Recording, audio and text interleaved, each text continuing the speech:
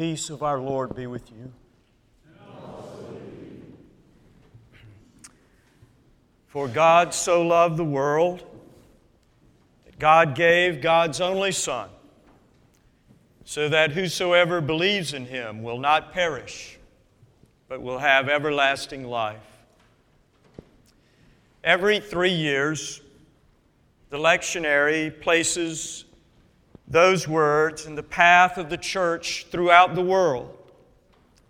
And every time they roll back around, it seems important for us to sit with them,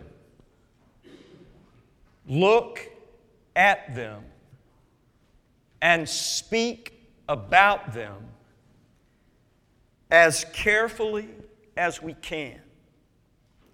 Because across the centuries, they have come to occupy such an enormous place in the hearts and minds of so many Christians.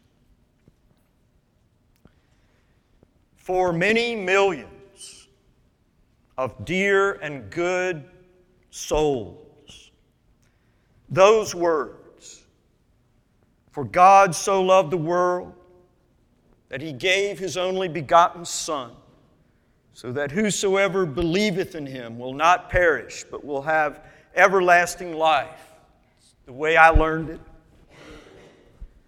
Those words are the words. Those words are the words. The words which most clearly draw the line between Christians and the rest of the world, which in the minds of millions means the line between those who will go forever to heaven when they die and those who, when they die, will go forever to hell. For countless dear and good people, that is the clear and plain truth of John 3:16. And for much of my life, it was that clear and plain for me, until I actually came to know real people and have real friends who do not believe what I believe about Jesus, but whose lives embody in clear and undeniable ways the Spirit of God. Marvin Becker and Melvin Kruger, Jewish friends in Macon, Georgia. A Sikh named Sam in McLean, Virginia. My friend Fatih, a Muslim in Jackson. Many others. Friends whose lives so fully and beautifully embody the Spirit of God that to believe that they are going to eternal torment when they die for no other reason than believing what their parents and grandparents believed, the same way I believe what my parents and grandparents believed, eventually became something I could no longer pretend to believe. But I knew better long before I was willing to say better, partly because I didn't know how to believe what I believed and stand as closely as I long to stand to John 3:16 and John 3:18. Those who do not believe are condemned already. And John 14:6, no one comes to the Father except through Jesus.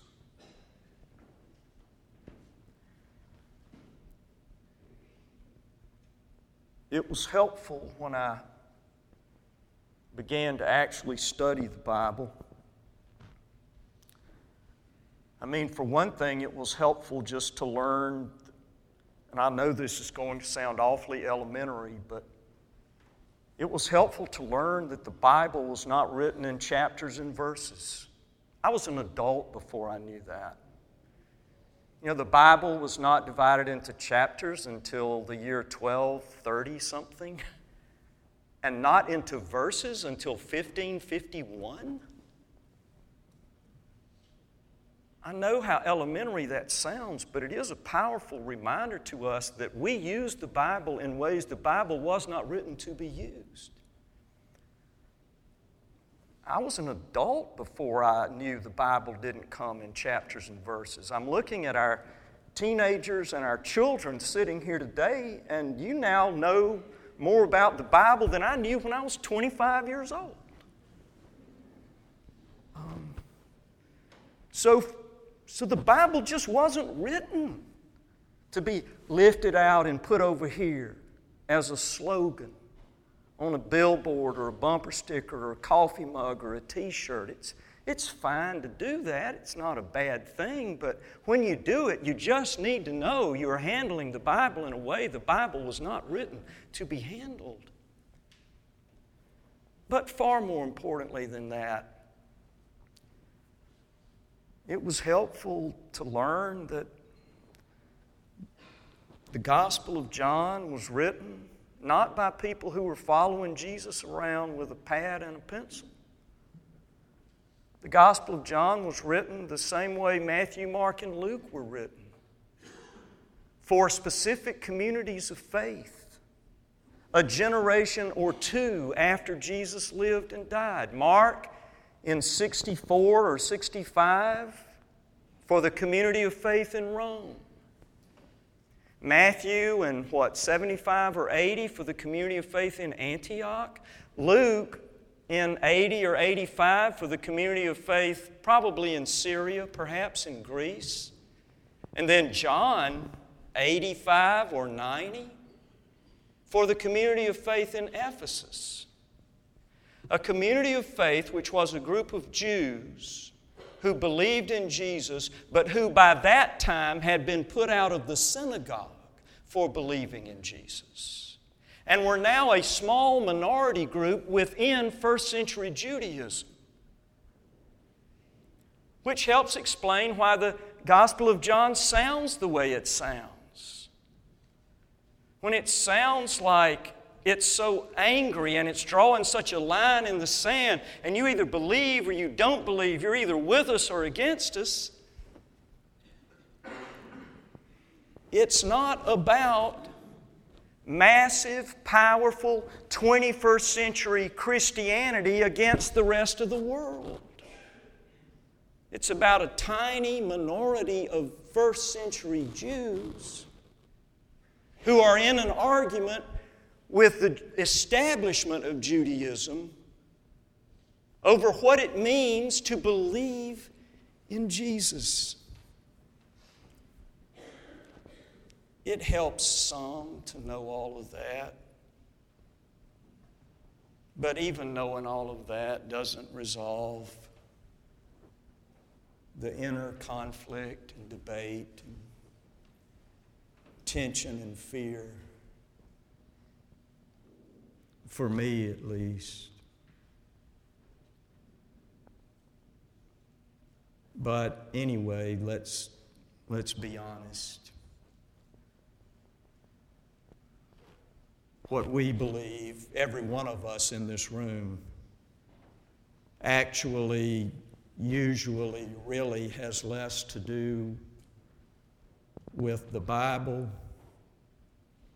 than with what we believe in our souls, because it rings true in our souls. Let's just be honest, folks. If what we believe was really all about what the Bible says, we'd put as much weight on Luke 14:33 as we put on John 3:16.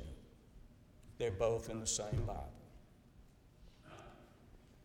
But if we put as much weight on Luke 14:33 as we put on John 3:16, then we would not only have to believe the right thing about Jesus to be saved, but we would also have to give up all of our possessions to be saved, which not a one of us is going to do, no matter what the Bible says, and we might as well be honest about it. Which is not necessarily a bad thing. That's not a bad thing. You don't need to go give up all your possessions. You just need to be honest and truthful and say out loud what we all know to be so, which is that everything we say is about the Bible is not about the Bible. Rather, the truth is we believe what we believe because we believe it. And we believe it because it rings most true to us in the depth of our soul. And even that which we have come to believe in the depth of our soul will sometimes change because of a living person, a child of God whose life we cannot deny. Theology chasing friendship, which actually might be part of what God had in mind all along anyway. After all, think about this. When God sent that angel choir to light up the night sky over Bethlehem, it was to announce not the binding of a book, but the birthing of a baby. God in person, in a person. God so loved the world. God sent God's only Son. God gave God's only self in person, in a person. And still it happens over and over and over again.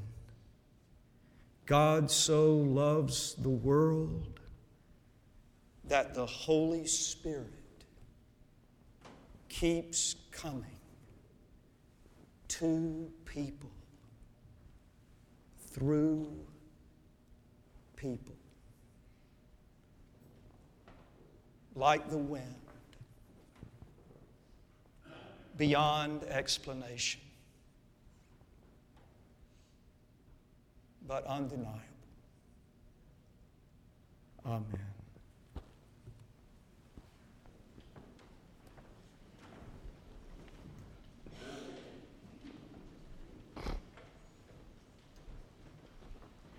As we come to the close